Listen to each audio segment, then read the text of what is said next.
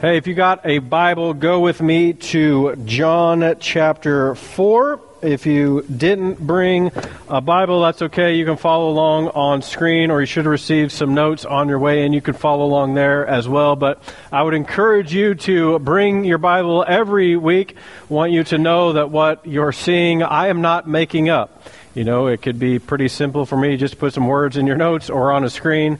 I would never do that, but I want you to know that what you're seeing are the very words of God from the Bible. So I encourage you to bring your Bible every week. We're finishing out a series 5 weeks long called When Pigs Fly. And before we can do that, I actually need to give you a brief American history lesson. I don't know where you grew up, but here in Kansas, you only have to have 1 year of American history to graduate, which is sad because we have a deep and rich history to explore. But nonetheless, here's what you need to know that you probably were not taught. In 1825, painter Samuel Morse was commissioned by the U.S. government to create a portrait in the Capitol building of the Marquis de Lafayette. He was a leading supporter of the French supporter of the American Revolution. And to produce this piece of art, Morse had to leave his wife, who was recovering from illness, in the care of his parents and travel from his house in Connecticut to Washington, D.C. While he was there, a messenger delivered a one-line letter from his father. It said, "Your dear wife is convalescent." Now that sounds bad, but that actually means she's doing better. She's getting well, which is good. It makes the painting go way faster. But a couple days later, a different horse messenger came with another letter, and it said that Mrs. Morse had abruptly and unexpectedly died. And by the time Sam arrived back in New Haven, Connecticut, his wife had already been buried. Heartbroken by the fact that he was unaware for more than a week of his wife's failing health and her lonely death, Morse stopped painting and started pursuing a means of rapid long-distance communication. The painter turned inventor tested his prototype apparatus by sending messages from the House of Representatives to the Senate, and this telegraph, as it was known, worked that short distance, but the government needed to know, could it work even longer distances? And so they built a 38-mile telegraph line from Washington, D.C. to Baltimore. And on May 24th, 1844, nearly 20 years after his wife's death, a large crowd gathered to witness Morse tap his message in the language he had created, Morse code. And if you're unfamiliar with the story, the message that was delivered is from the Bible, Numbers 23:23. You can look it up on your own, but as you know, the telegraph and Morse code has revolutionized the future. What I find compelling about that story, aside from the fact that telegraph maybe never would have been invented had it not been for Morse's wife's death, what I find most compelling about the story is that my kids and your kids will never not know what's going on in the world around them. Our kids have instant access to every newsworthy story in the world today. My kids and your kids will never not grow up in a world not knowing what it's like to be able to look at their phone and see exactly where their spouse is at any given time throughout the day. And even if they're on the other side of the world and something bad happens, it will not take them but a few days to get home, no matter where they're at. If you're my age or older, we have literally witnessed the literal death of long distance. There's no such thing as long distance anymore. But 100 years ago, information traveled at the speed of ships and trains and horses. There was a time in history, if you wanted to know what was happening in China, the correspondents would have to cross multiple oceans and multiple continents and into multiple harbors. And now you can send a text. and receive information pretty much instantaneously. If you're the president, you can just tweet about it all the time, all day. And so I don't know if you realize this, but when George Washington died on December 14, 1799, it took a week for word to travel from New York to Virginia. Many Americans didn't receive the news until the following calendar year. Commanders of armies used to surrender in battle, and depending where the rest of the army was located, they wouldn't even get word, and they'd be fighting a battle despite the fact that they'd already surrendered the war. It was over. And it's against that backdrop that I want us to consider John chapter 4, a time when information took weeks and even years to travel.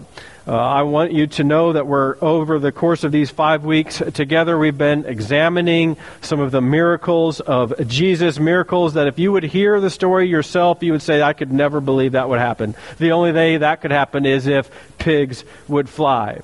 But regardless of where you land on the validity of the miracles, most of the things that Jesus does occurs face to face. Yet the miracle we're about to read redefines reality by defying the dimensions of time and space. John chapter 4, let's pick it up in 46. Once more, Jesus, he visited Cana in Galilee, where he had turned the water into wine. And there was a certain royal official whose son lay sick at Capernaum. When this man heard that Jesus had arrived in Galilee from Judea, he went to him and begged him to come and heal his son, who was close to death. Unless you people see signs and wonders, Jesus told him, you will never believe. The royal official said, Sir, come down before my child dies. Go, Jesus replied, your son will live.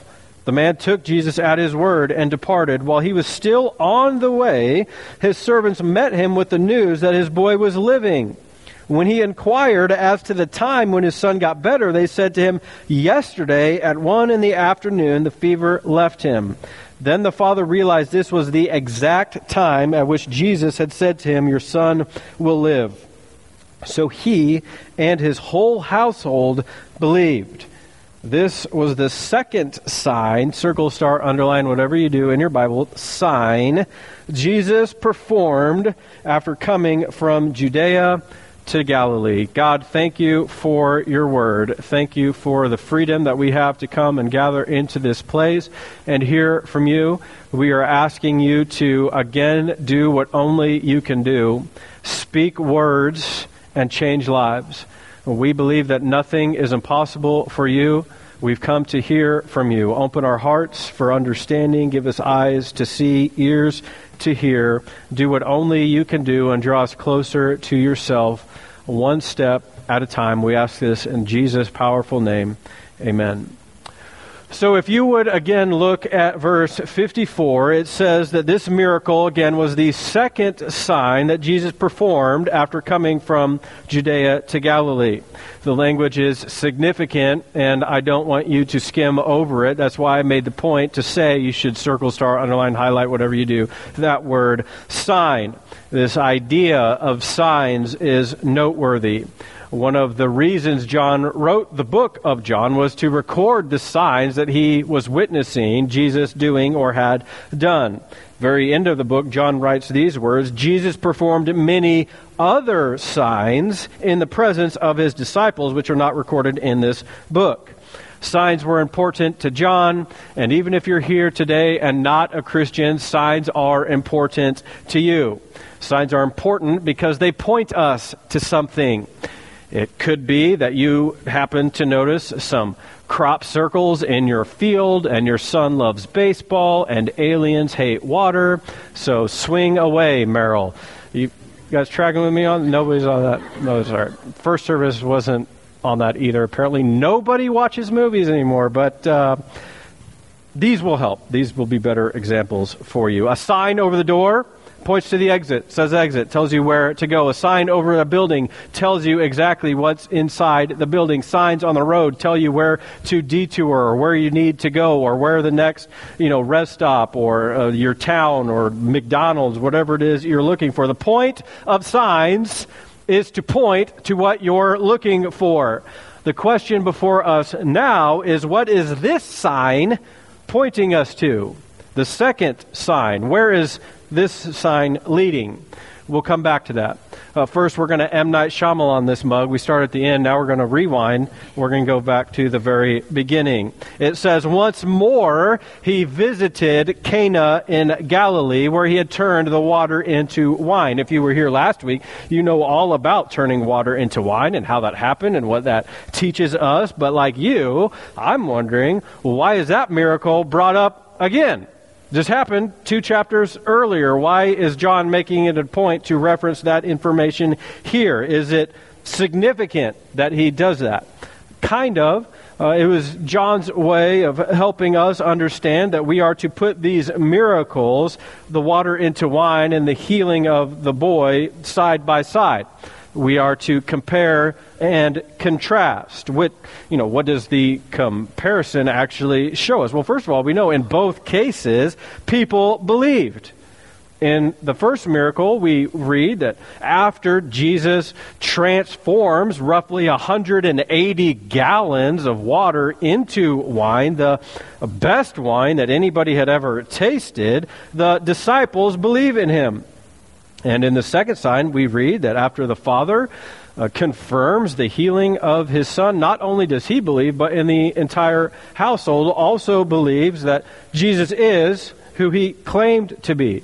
So in both miracles, that leads people to faith, but the contrast of the two stories is very striking. In the turning of water into wine, it is a scene of joy and jubilation and general happiness. It is a wedding party, and when you're getting married, it's generally a happy day, unless you're the runaway bride or the, fearful groom. It's not such a happy day in that case, but it's supposed to be a day of joy and celebration. In fairness, I guess, unless you're the father of the bride and then you had to pay for that entire wedding and you're like, this is not generally awesome at all. But now that I'm a father of daughters, it's my goal to bring back arranged marriages and bride prices. Anybody else with me on that? Like, I choose, thank you. Yeah, I'm going to choose who you marry, and they're going to pay me $10 million. But for the most part, weddings are meant to be a joy-filled day, a wonderful day, a festive celebration filled with family and friends. But then in this second sign, it is a scene identified as tragic by John. It is a sad day. For as much joy and celebration was at the wedding, the complete opposite is happening in this man's life. It was a day where his young son might die. There isn't rejoicing. There is only requesting that Jesus do something. So what is the point? The point is, no matter what you're going through in life, you need Jesus there. In your happy times and in your sad times. You need to realize that there's going to be really good days and there's going to be really bad days and joy-filled days and sorrow-filled days. But the Lord is there for us every day, no matter what we're going through. Could have said it this way: you can never go where God is not. God is always with you and in your presence. He should be your hope when you're at your lowest, and He should be your confidence when you are at your highest. The only thing that will ultimately make a difference in your life is what you choose to do with Jesus. If He is just an object to be studied, then you're going to miss out, likely, on the miracles God wants to do in and through you. John said you're going to do even greater things than Jesus did. So that's crazy to think about. But John continues, on this tragic day, there was a certain royal official. Who is this dude? What does he have to do? Well, we don't know who he is. Scholars aren't really sure because he's unnamed. The geography of the location, we can assume that he was part of the royal court of King Herod, that he was a member of the royal family. If that's true, he would be a man of great wealth. A man by anyone's standards would have everything that one could possibly want in life. Fame, fortune, all of the above. He had everything except peace of mind. And the reason he did not have peace of mind is because his son was seriously ill. And with no modern medicine and a life expectancy under 30 years, this man found himself in a very dire situation. It's likely that after the father had helplessly watched as his child's disease and sickness progressively has gotten worse and his life is starting to drain away, that this mysterious royal official, after bringing in the best doctors and the best medicine and the best shamans and anything he could find that could possibly bring some relief to his son, and after nothing has worked, he takes it upon himself to do something about his son's circumstances. This man hastily travels the 20 miles from his place in Capernaum to this podunk village of Cana, because word has made it back to him that Jesus is in town. And we know this Jesus, he's developed a reputation. He had just weeks earlier turned water into wine, a wine of such amazing taste and amazing quality and amazing body and aroma that somebody likely brought this official, because of his royal influence, one of the 922 bottles Jesus had commanded into existence. It's likely one of those bottles found their way into the royal palace of Capernaum, and that bottle of wine led to an amazing story about an amazing man. And that story became a seed in this man's mind, and when this official's son became sick, that seed bloomed into a hope. Because when you're otherwise hopeless, you will grab onto anything that you think could make a difference. If we were to put this into contemporary culture, it would be like you or me standing in the worst neighborhood, in the worst town, in the worst place. Anybody from Halstead? Is it just... I'm totally kidding. That's not. I knew people were from Halstead. That's why I said it. It's not true. But we'd be in the worst place listening to Jesus when suddenly a Lamborghini rolls up and the door flops open and a man in a designer suit steps out and falls on his knees and begins begging Jesus to help. It was a scene that would have caused everyone to stop and wonder, because rich people don't beg for anything. Royal officials don't go anywhere for help. They send servants to do their bidding for them and bring the help back to them. So I hope you can understand this man's distressing and unfortunate circumstances. There was nothing that his power, there was nothing that his prosperity, there was nothing that his position could do for his son. Oh, sure, money will buy you a king-size bed, but it will not buy you a good night's sleep. Money can buy you a giant house, but it can't turn that house into a home. Money can buy you a companion, but it cannot buy you a friend or love. Status does not mean satisfaction, and prosperity will not equal peace. What we're witnessing right now in this man's life is a crisis. You might want to jot that down. There's actually 4 levels of faith that are found in these 9 verses of Scripture. The first one is crisis faith. That's the most basic element of faith. Perhaps it's what brought you here today.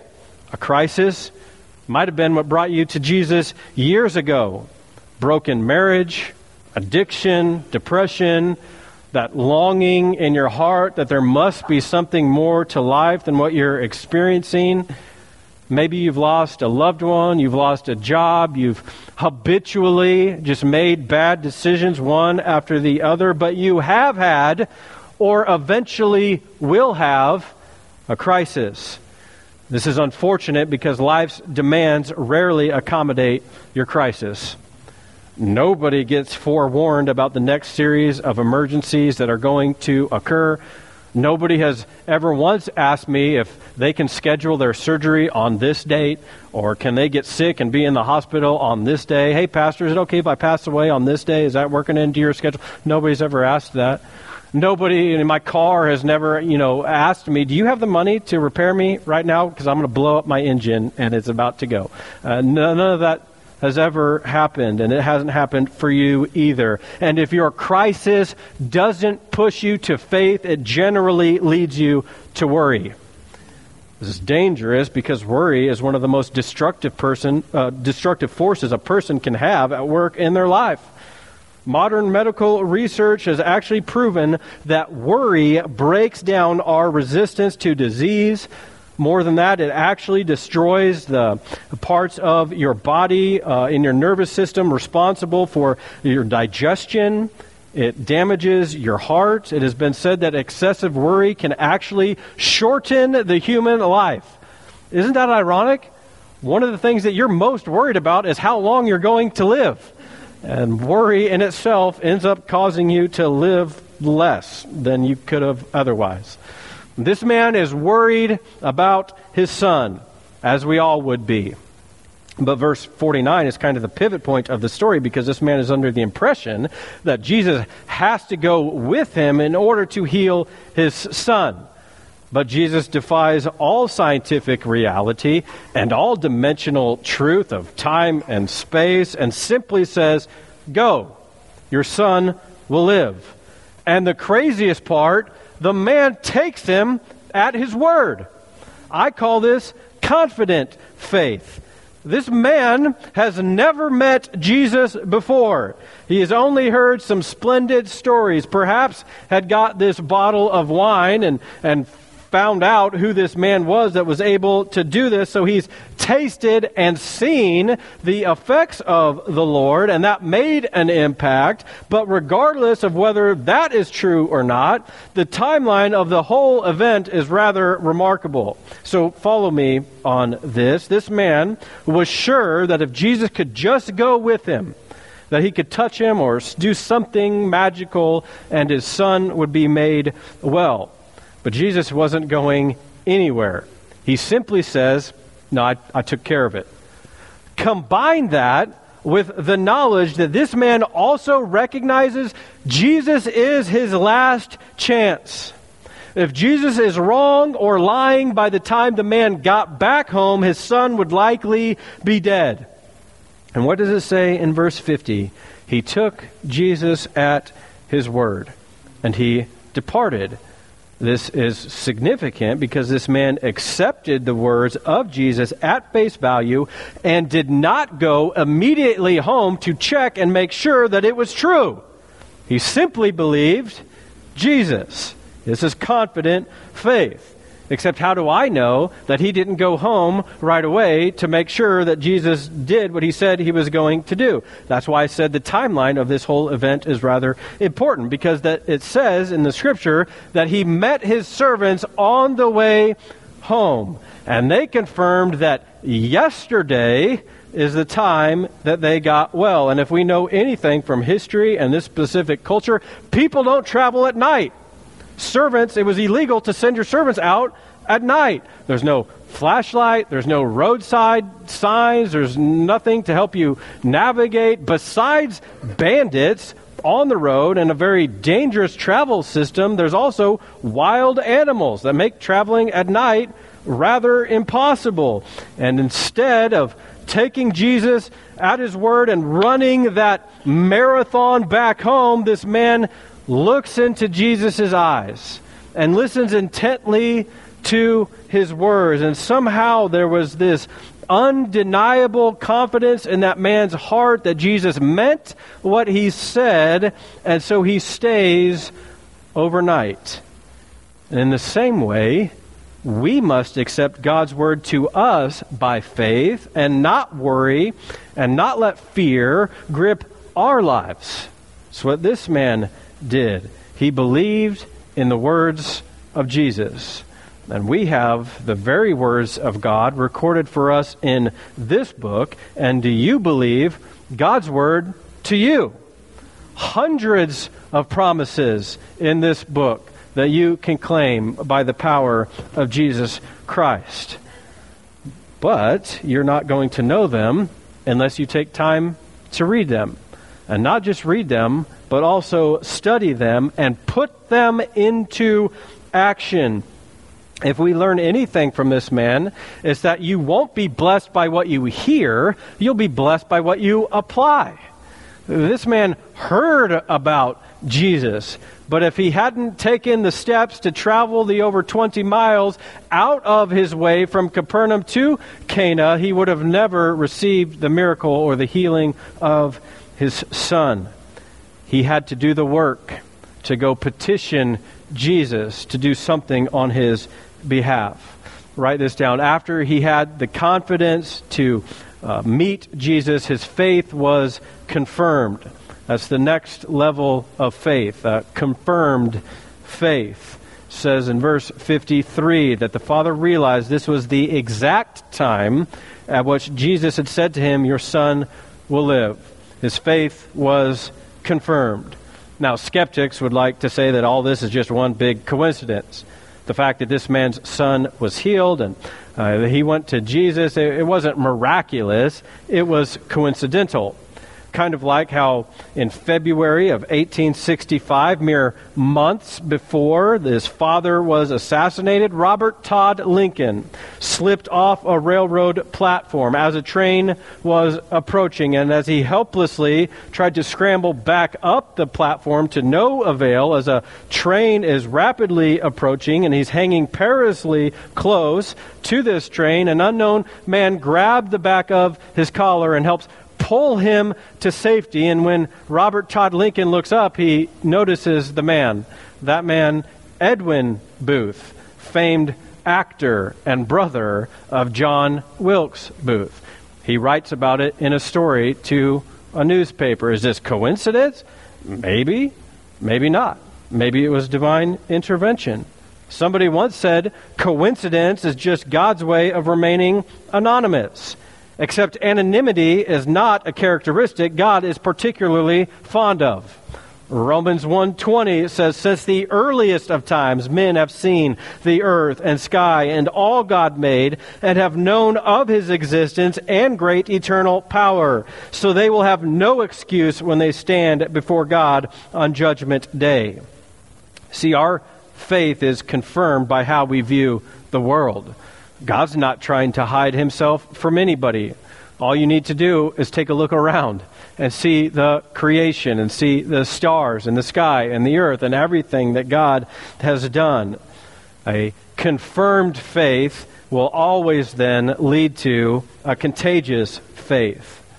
Contagious faith is the final level. This man's faith didn't just heal his son, it changed the destiny of his household.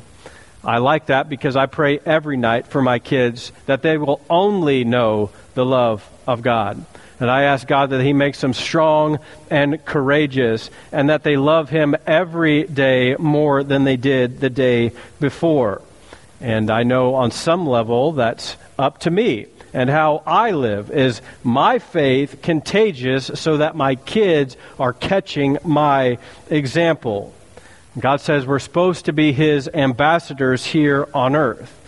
So I wonder if your faith has propelled you to get to the place where you're inviting people to participate in God's mission of redemption. The greatest mission that you can ever give yourself to. I wonder if your faith has grown so much that you want to see people healed of their sickness, what the Bible would call sin. Now, sin is separating us from the God of the universe, and the only way to have that sin forgiven is by the blood of Jesus Christ, who died on a cross for you because he loves you so much. 2 of you are still with me this morning, okay? We have the greatest news in the history of the world. It's supposed to be contagious to everybody around you. And as a church, we should have a culture of inviting people to come to church. Not just on holidays, but every Sunday. I hope you realize that you hold the keys to defying the dimensions of time, space, reality, not like in some Doctor Strange sort of way, but rather you get to participate in God's redemption story to change people's eternal destinies by how you live. And what you're doing is impacting the world around you. And one of the easiest ways for you to change people's destinies is for you to say, hey, do you want to go to church with me? And you do what you can do, and I'll do what I can do, and what I can't do is know all of your friends, and maybe what you can't do is articulate the gospel in a helpful way, so I can promise you, anytime they walk through this door, they'll get to hear the gospel, as long as I'm the pastor here. And we'll always proclaim and herald the name of Jesus Christ, and that He is going to change things and can change you and make you new by washing you clean. And He is the single greatest thing that has ever happened in the history of the world. Now, I want to teach you how to be able to articulate that to your friends, but in the meantime, let's just partner up. You just invite them here, and I promise you that they'll get to sit in a place that's safe for them to hear the gospel. And the reason it's important for you to do that is because when you invite people, suddenly you have way more skin in the game on what's happening in your church. When you know your friends are coming, and this might be the only chance that you get, suddenly you care. Are the chairs lined up straight? Are the kids' ministry rooms clean? Maybe I better go back there and volunteer, because when my friends come, I want them to feel safe to leave their kids back there so they can sit in here and not be distracted by anything and not wonder what's going on back there with their kids. I'll just get back there and I'll serve, and I'll make sure the coffee's hot, and I'll make sure the food is fresh, and I'll be the one to shake their hand at the door. And suddenly you care. If everything happened, the microphone work, was the message good, and you got to come back next week. He's usually not that terrible, and I just promise you that, like, you are invested in the future of what happens in this room right here. And this man in our story, the royal official, he found out about Jesus because somebody told him, and somebody told you. And why would you let the message stop with you? And in turn, this man's entire household believed, because their boss's faith led to Jesus healing his son. Jesus was willing to cure this man's child, but he didn't say so right away, because he wanted to do something greater in this man's life than merely cure a disease. He wanted to save a soul. And that's how the story ends. Not just for this man, but for his entire house. And again, I wonder what dimension-defying miracles God has in store for you, that you could participate in changing not just your life, your entire household's life, or your entire family's life. This is what is really at stake. So write this down, and then we're done. Pray like it depends on God. Work like it depends on you. This is what God wants from you. Pray like the only thing that's going to make a difference is God. But work like the only thing that's going to make a difference is you. I love the fact that the people I'm praying for can escape my presence, but they cannot escape my prayers. Isn't that good news? I can keep praying for them over and over, that wayward child, that wayward spouse, whatever it is. They can escape from me. They can't escape from my God. So we pray bold prayers, but we don't just pray, we also work and we serve. And just like Samuel Morris's tragedy led to action, don't waste one of your tragedies by pushing you into fear and inaction. Just like this man's crisis led him to go out of his way to meet Jesus, we need to go out of our way to serve others. The best thing that you can do to survive a struggle is to serve somebody else in a similar situation. Shameless plug, unapologetic plug. This is why I want you back here next week for Serve Sunday. This isn't about cleaning gutters. This is about changing lives. we're showing people the love of God. That because He first served us, we want to serve them and get nothing out of it other than the fact that we love you and we care for you and we care for this community and we want to help. But that being said, what I really want you to get out of today is there are some things in life more important than getting your bills paid or getting your health restored or getting through whatever crisis you're currently facing, getting that resolved. And the thing that's most important for you right now is that you get into a right relationship with Jesus Christ. Sometimes God will allow calamity and hardship or difficulty to wake you up, to get your attention for your need for God. Listen to me very closely. A lot of people want God to change their eternal destinies, but not their mentalities. And that's a difficult truth to understand and realize, but God has a lot more for you to do than simply go to heaven, or if when you died, you'd immediately get transported there. Instead, He's asking you to get involved, to participate, to go out of your way to serve other people. God wants to do both. Change your eternity and your mentality. And if your faith isn't leading you to make some drastic changes in your life, might I submit to you that your faith probably isn't trending in the right direction. Make no mistake, it's no coincidence that God brought you here today. It might have been to challenge you and your inaction. It might have been to change your heart because you've never heard this gospel and good news of Jesus Christ. It might just be that God's trying to draw you in closer than you were when you first walked into the building. Faith is not something you have to conjure up. Faith is simply when your prayers meet your actions. Now, you believe in God and you pray like it depends on Him and you work like it depends on you. Get involved in God's story. Don't let it stop with you. Every head bowed, every eye closed. This is a holy moment that we're going to beg God to move on our behalf. God, we believe in you. We believe in your power. We believe that miracles like this still happen today. We believe that by the power of your Holy Spirit, addictions can be broken, marriages can be restored, health can be restored, diseases can be healed, finances can be fixed. By your Holy Spirit, there are people in here praying for those things right now, God, and I'm standing in the gap praying that you do something miraculous for them right now. I believe in your power, and I'm trusting by faith that your will be done. Whatever you're trying to teach them, open that up. Whatever you're trying to do in their life or in somebody else's life, make that known. Don't hide your face from us. For your glory, as we continue to pray, as you continue to listen to that voice, God might be challenging you in your personal walk. That you might have thought you were a Christian, but God brought you here this morning to say you haven't been living right. Maybe you've never believed.